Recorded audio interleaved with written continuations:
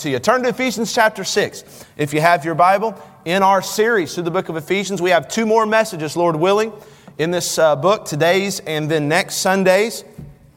Gospel truth that leads to gospel living. I want to encourage you to come out to our Fellowship Baptist Academy Christmas cantata tonight at 6 o'clock. We are still planning on going forward with that, and I hope you'll come and support those kiddos tonight. We'll also have some of our little children's choirs singing from the Little Learners Academy. The Squeakers Children's Choir will be singing to open up tonight. It'll just be a great night of Christmas music. So I hope you'll come for that. Bring your loose dollar bills or even your credit card, because we take that in the K Cafe too. We're having a blowout pastry sale tonight. All of the proceeds go to Fellowship Baptist Academy and Little Learners Academy. And so I hope you'll come buy a warm drink, coffee beverage, or frappe, that's a cold drink, or lemonade, or hot chocolate, or whatever else they have. And then, Liz and some others will be putting together some pastries, and those will be great. So that'll be open today after the service. That'll be open tonight before and after the service. I hope you'll come and spend a little extra, since we're kind of emphasizing Fellowship Baptist Academy, and throw some support their way. The message this morning is titled this: Standing Strong in Spiritual Warfare. Standing strong in spiritual warfare. Tuesday, June 6, 1944, at 6:30 a.m., 5,000 ships carrying 160,000 Allied troops approached the southern beaches in France for the largest invasion in modern history, what we know now as D-Day. Some of the men who survived the invasion said that they remember the steady stream of exhortations being broadcast over the ship intercoms in the final minutes as the ships approached the French beaches.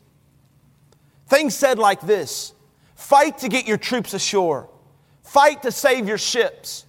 And if you got any strength left, fight to save yourself. They said, we may die on the sands of France, but we will never turn back. They said, this is it, men. Pick it up. Put it on. You've got a one-way ticket.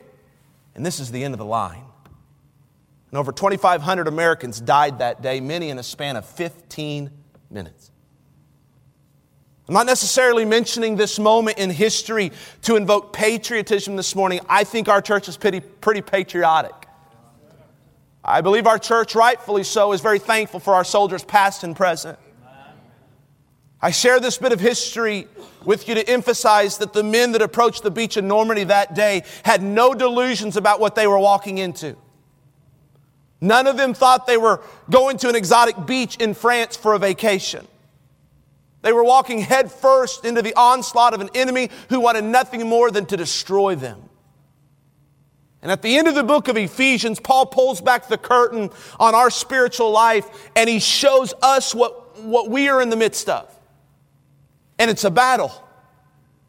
As Christians, a battle no less stringent with an enemy no less fierce. The tragedy is that many of us have no idea that we're even in a battle. We approach the Christian life as if it were a vacation rather than a war. Like a playground rather than a battleground, but it's not. A life that has been truly changed by the gospel finds itself daily in a battle, a spiritual battle.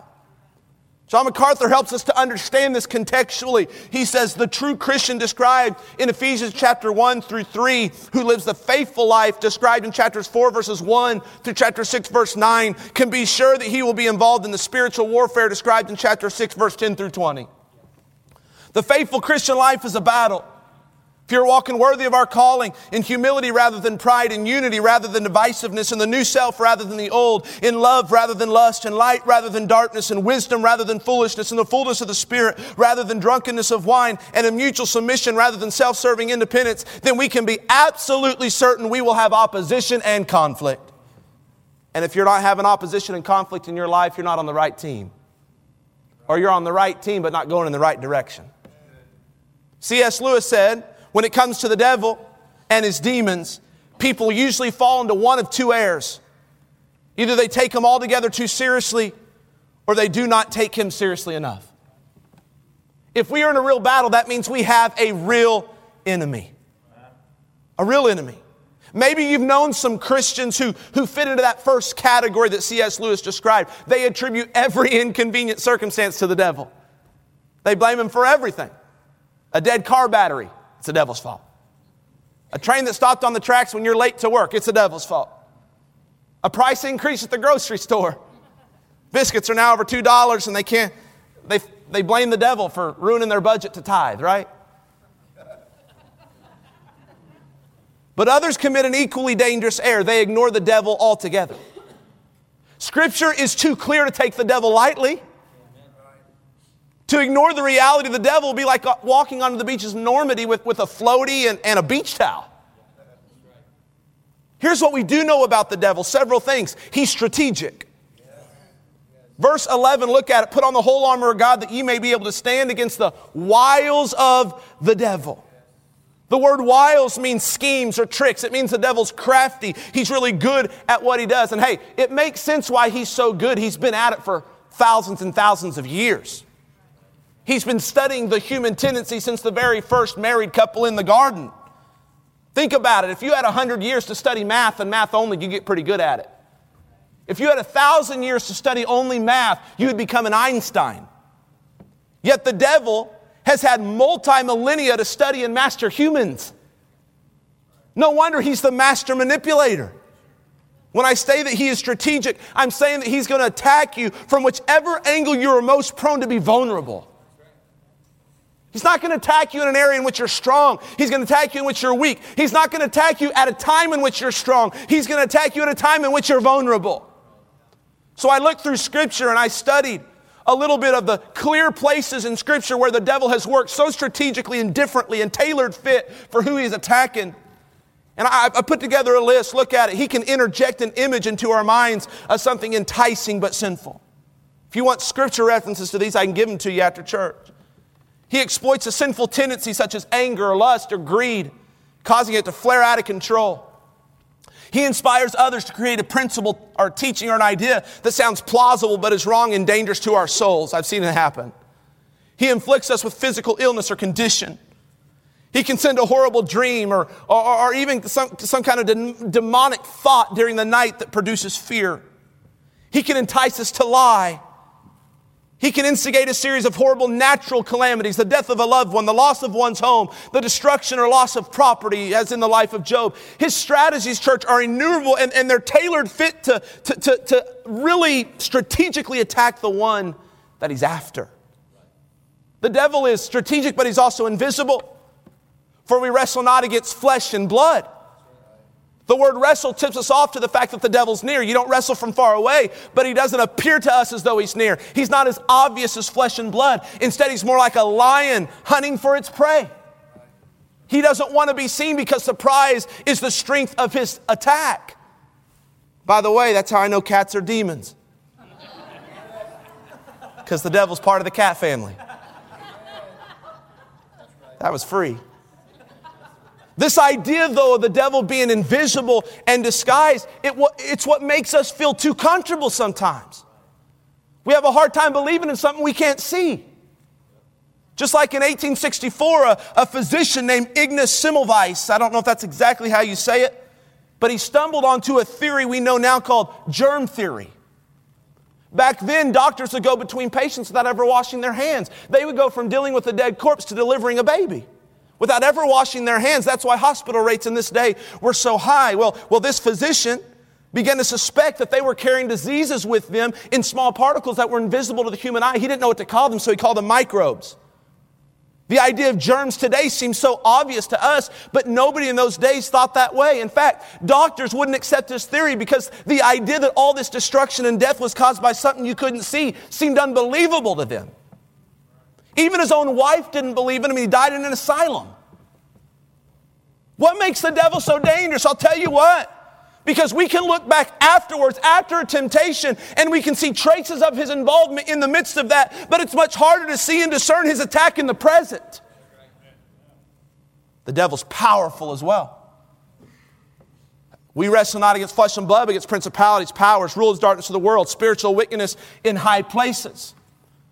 Now, there have been multiple interpretations and debates about what each of these titles for the devil and his demon represents, but Paul doesn't give us certain details because I don't feel like I can be dogmatic about any of it. Here's what we know. Paul uses terminology that would have been suggestive in that day of a hierarchy in the demonic realm. In other words, it seems like the devil commands a vast army of demonic spirits as kind of a part of a control structure. Now, to know the details of that structure is not Paul's point. Paul wants to convey to us that the devil is not fighting by himself, but that he has amassed an army of devils and demons to battle us. In other words, he's powerful. So what is this knowledge about our enemy supposed to do for us? Paul's trying to bring us to a point of dependence. Not upon ourselves, but upon God. He's not trying to scare us. He's trying to wake us up to the fact that we are in a real battle, facing a real enemy, one in which we cannot fight on our own. Thus, Paul's main admonition in the text today is this: stand strong.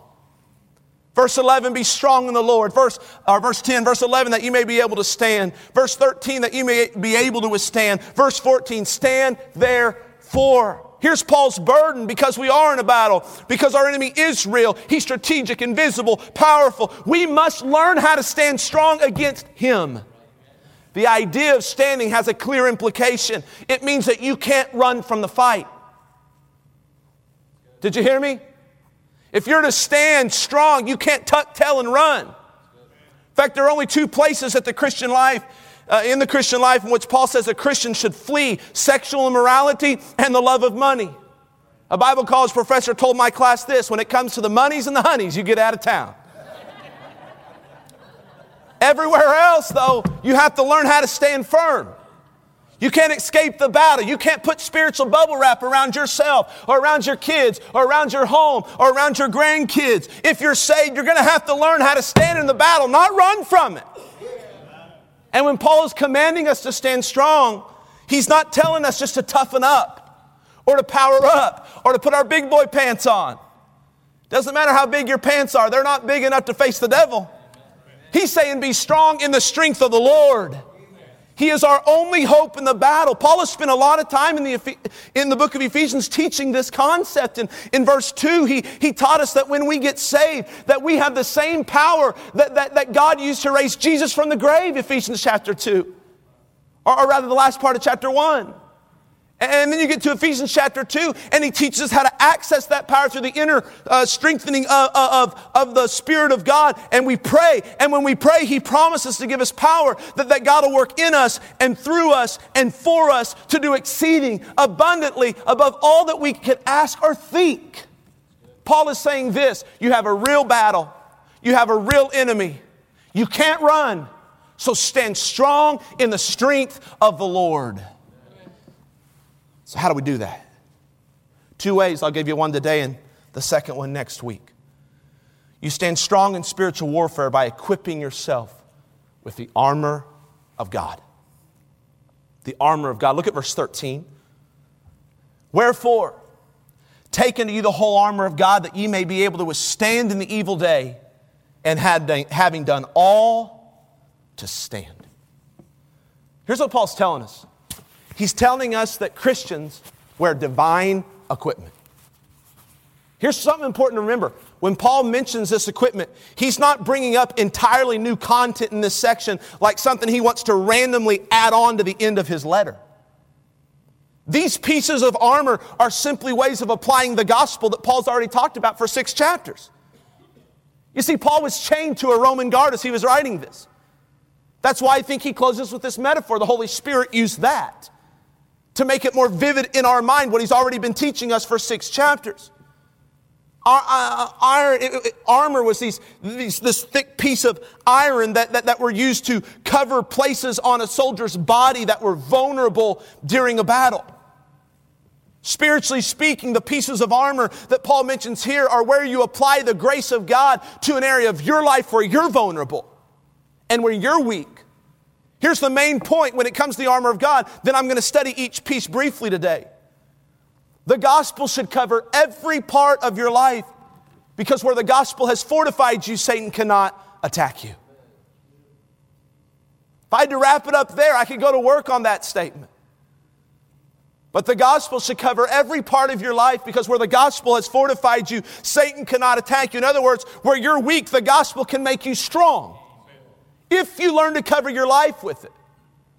The strong Christian wears divine equipment, and putting on that divine equipment every day is how you fulfill the command of standing strong in the Lord. So let's talk about the equipment.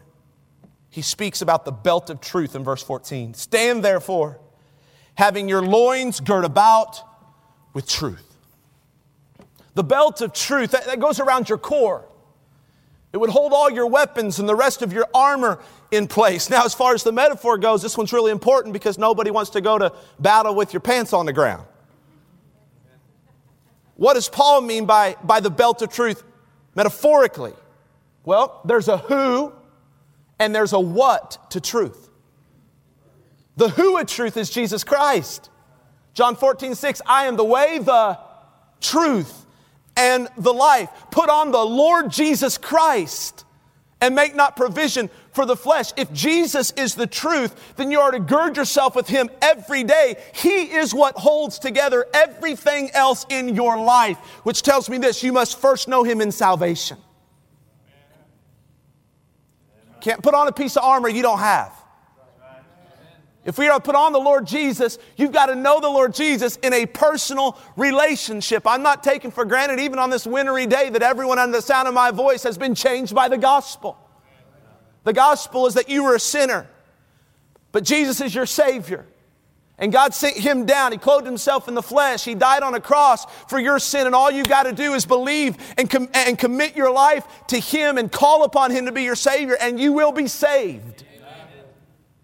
That's where it starts. But for the saved one, it continues after salvation, because Jesus must remain your identity. I've always heard that your identity is based on what the most important person in your life thinks about you. I wonder if that person is Jesus for you, and if you've made what He thinks about you your core identity today. Or do you care more about what somebody else thinks about you? See, if so, that's a place Satan can attack, because he will attack in the areas of your life where you find your identity in something or someone other than Jesus.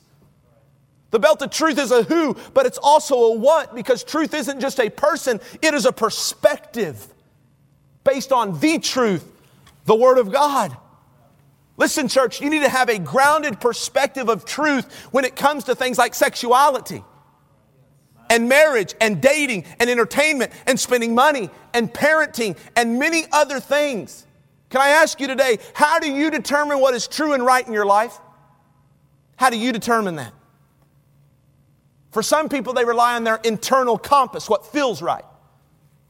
They let God influence them, but at the end of the day, they do what feels right to them. For others, they follow the whims of popular opinion, whatever their friends say, or closest family members say, or professors at college say, or their favorite artist or athlete or political talking head. Whatever they think is what I do. The only way to escape daily the deception of the enemy is to let the Word of God reshape your thinking. Do you know the Bible? Do you know it? These aren't just doctrines to learn. These are means of survival. Where you're not covered with the truth of the Word of God, you are being exposed to the attack of the enemy. If the Bible isn't shaping your mind about sexuality, that's where Satan will attack. If the Bible isn't shaping your mind about financial stewardship, that's where Satan will attack. If the Bible isn't shaping your mind about marriage and parenting, that's where Satan will attack. If the Bible isn't shaping your mind about your overall purpose in this life, that's where Satan will attack. Gird yourself with truth. And then being equipped with the armor of God continues with putting on the breastplate of righteousness, verse 14. And having on the breastplate of righteousness. What is that? Well, the breastplate would cover the vital organs. So what does Paul mean by covering your vital organs with righteousness? Well, I think we've got to start with the gospel again. Being covered with righteousness means first embracing our identity in Christ. Where do I get that? 2 Corinthians 5:21.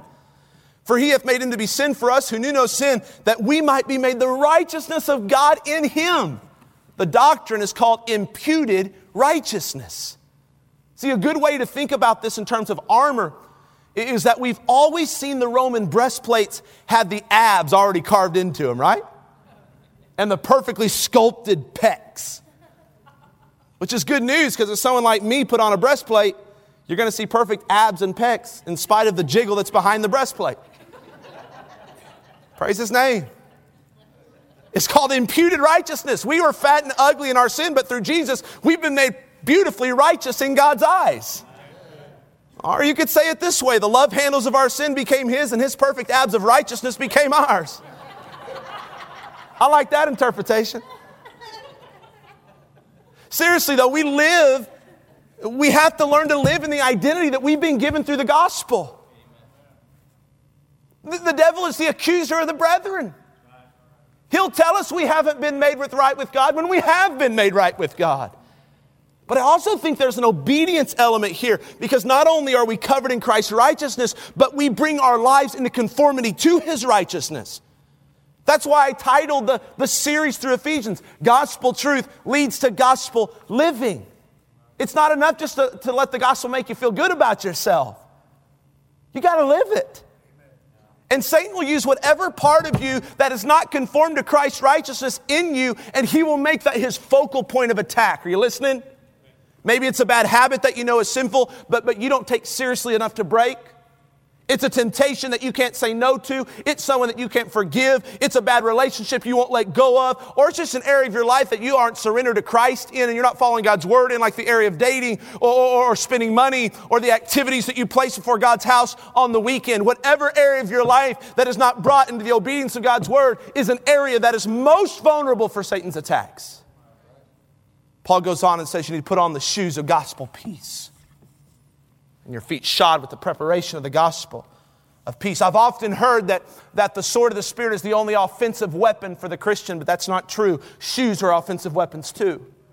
They had a defensive element to them to be able to stand strong and stand firm in place, but the Roman soldiers didn't stand all day long. They advanced forward in battle as well. And Paul says we overcome Satan by going on the offense with the gospel. In other words, sharing the gospel overcomes Satan's attacks both in our life and in the lives of others. Amen. Listen, we can make the difference in somebody's life when we share with them the gospel of peace that's changed our life. Right. We can thwart Satan's attacks on their life when we introduce the gospel to them. Yet a lot of Christians just plain out don't share the gospel at all. They don't. And here's why. A lot of us think that the people we could share the gospel with at work or in our family or otherwise just aren't interested. They're not interested in hearing it. And that's probably right, but how can they ever get interested in hearing the gospel if they've never heard it? You see, the gospel has the power of creating spiritual interest to those who are disinterested. One person said, true soul winners believe two things. First, they believe that salvation belongs to God. Second, they believe that faith only comes by hearing. In other words, God saves, but the word of God can only go to work once it has been spoken to somebody. The word of God is what creates interest in the word of God. Therefore, listen, Christian, listen, soldier, learn how to share the gospel. Learn how to do it. On top of that, learn how to tell your salvation testimony to other people. It can start by today going home and typing out your salvation testimony and posting it on Facebook. That'll be better than a lot of things y'all post sometimes. That'll be quite refreshing for somebody to see on your feed how Christ has changed your life. Question, have you ever articulated that to anybody?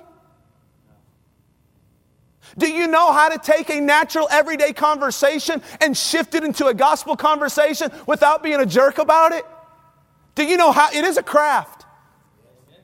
It is an learned art. The Holy Spirit helps you. He guides you. But it's something you prepare yourself for. Your feet shod with the preparation of the gospel of peace. Do you share the gospel with anybody? Because you have the power to thwart Satan's attacks in their life.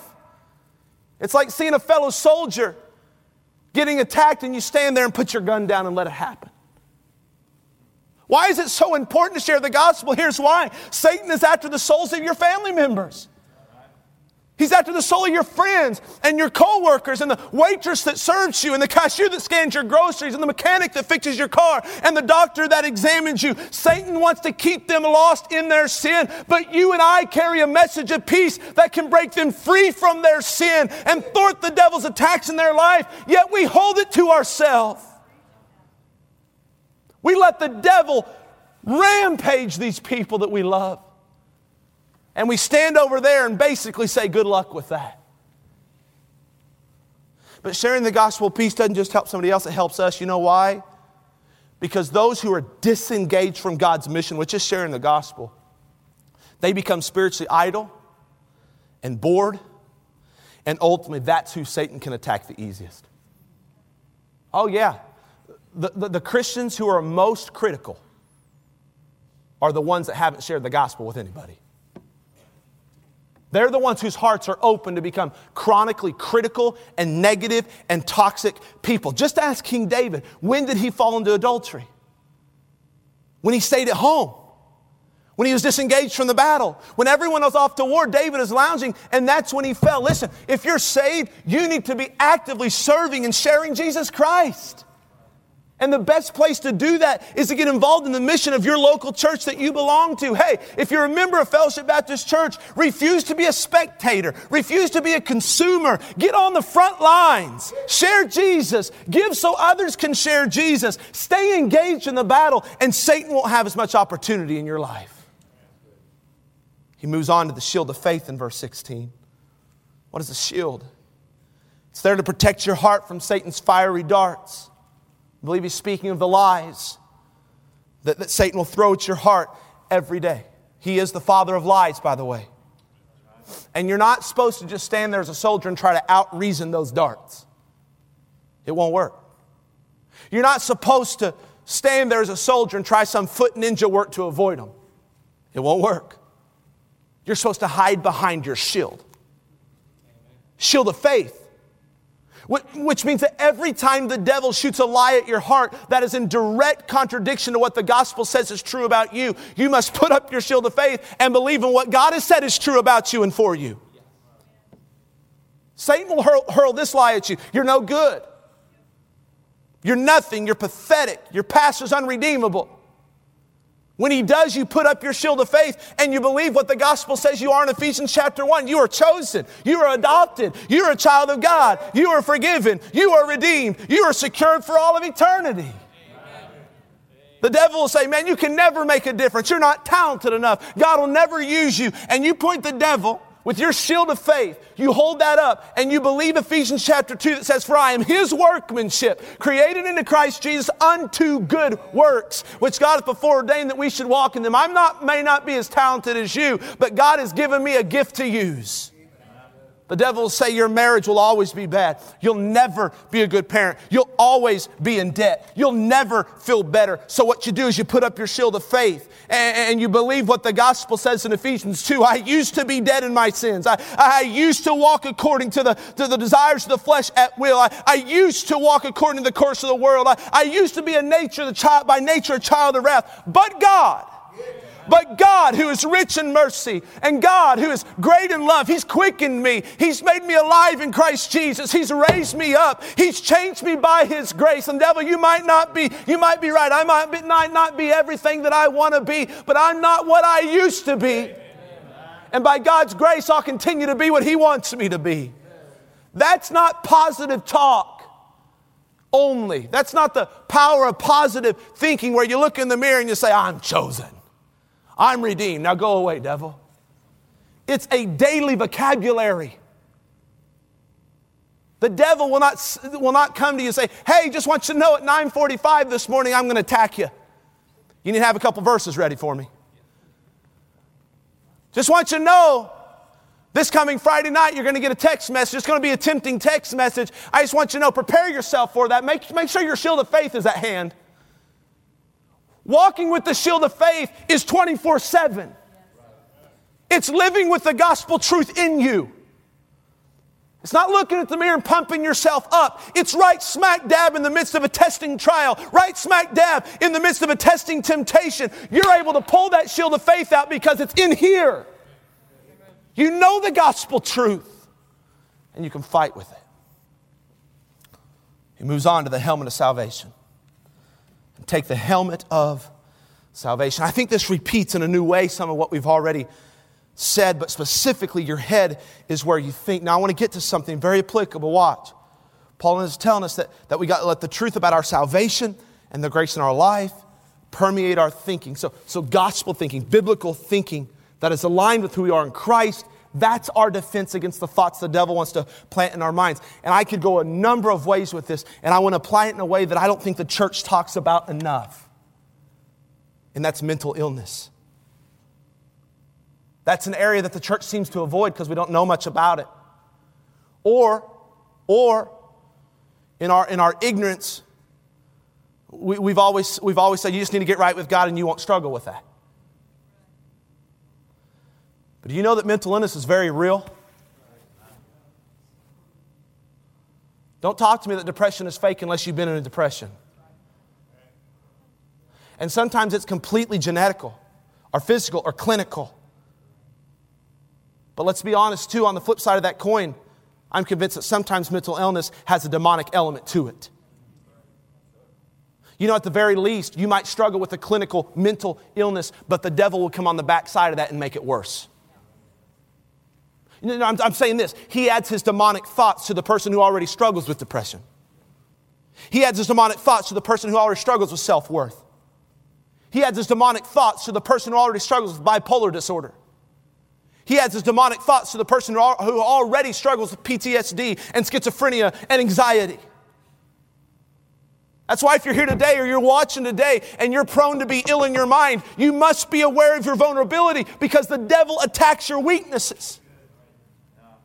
But if you're mentally ill, there's hope.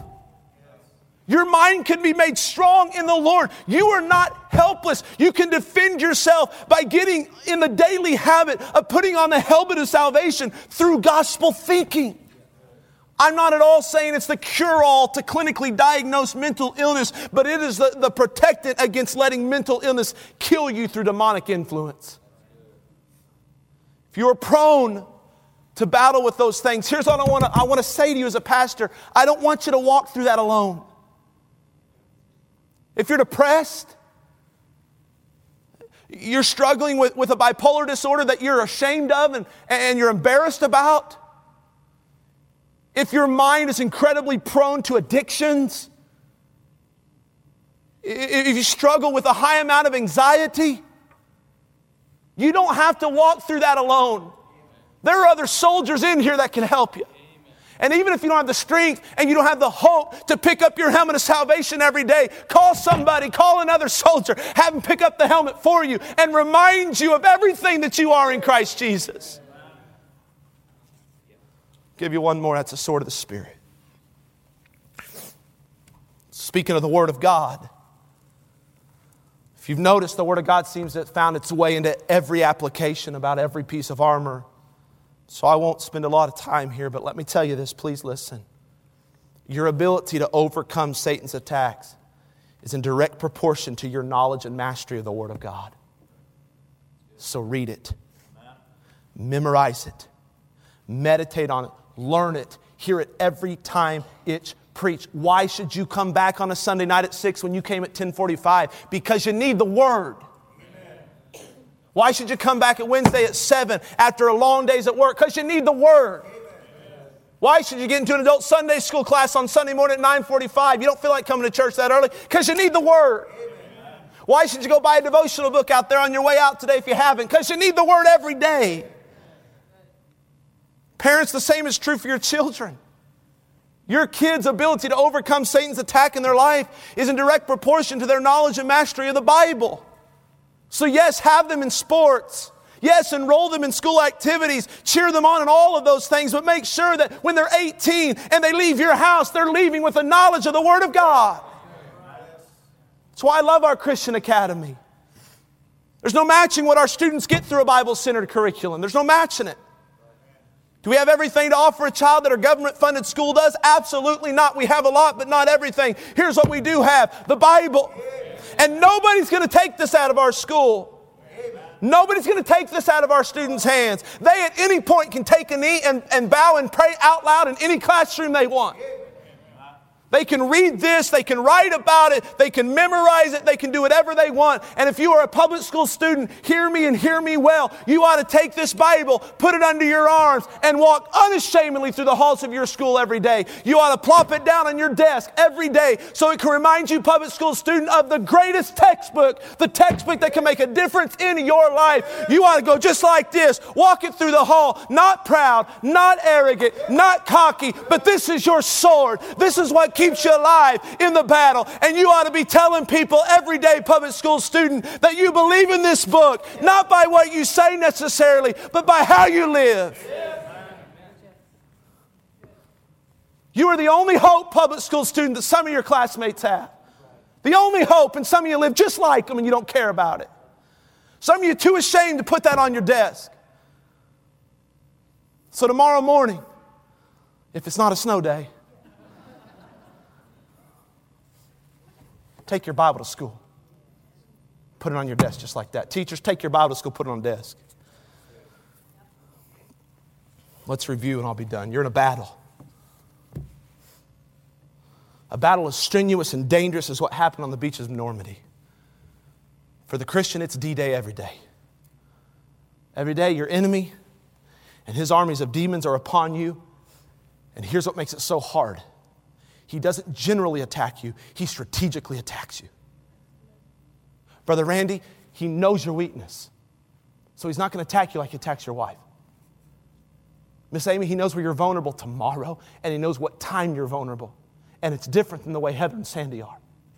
And he's not going to just put a blanket attack over all three of you. He's going to hone it in. Uncle Rick, he's going to hone it in for you tonight. And every single person, he's got a tailor-made attack. So that ought to bring you to the altar running to Jesus today. Not scared, not in fear. After all, greater is he that is in you than he that is in the world. But you ought to say, God, I've been leaving the house without any pieces of armor on.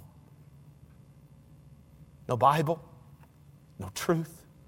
My identity's wrapped up in all kinds of things that aren't you. So God, instead of running into the battle, ill-prepared and naive, God, I want to stand strong in you today.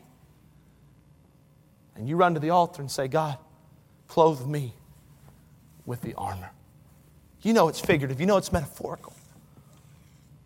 But every day it's knowing what Paul means by that and saying this, I'm going to cover the weak parts of my life with the gospel truth. Where I'm vulnerable, the grace is going to make me strong, because where the grace and gospel of God has fortified you, Satan cannot attack you. If you agree with the Bible, say amen.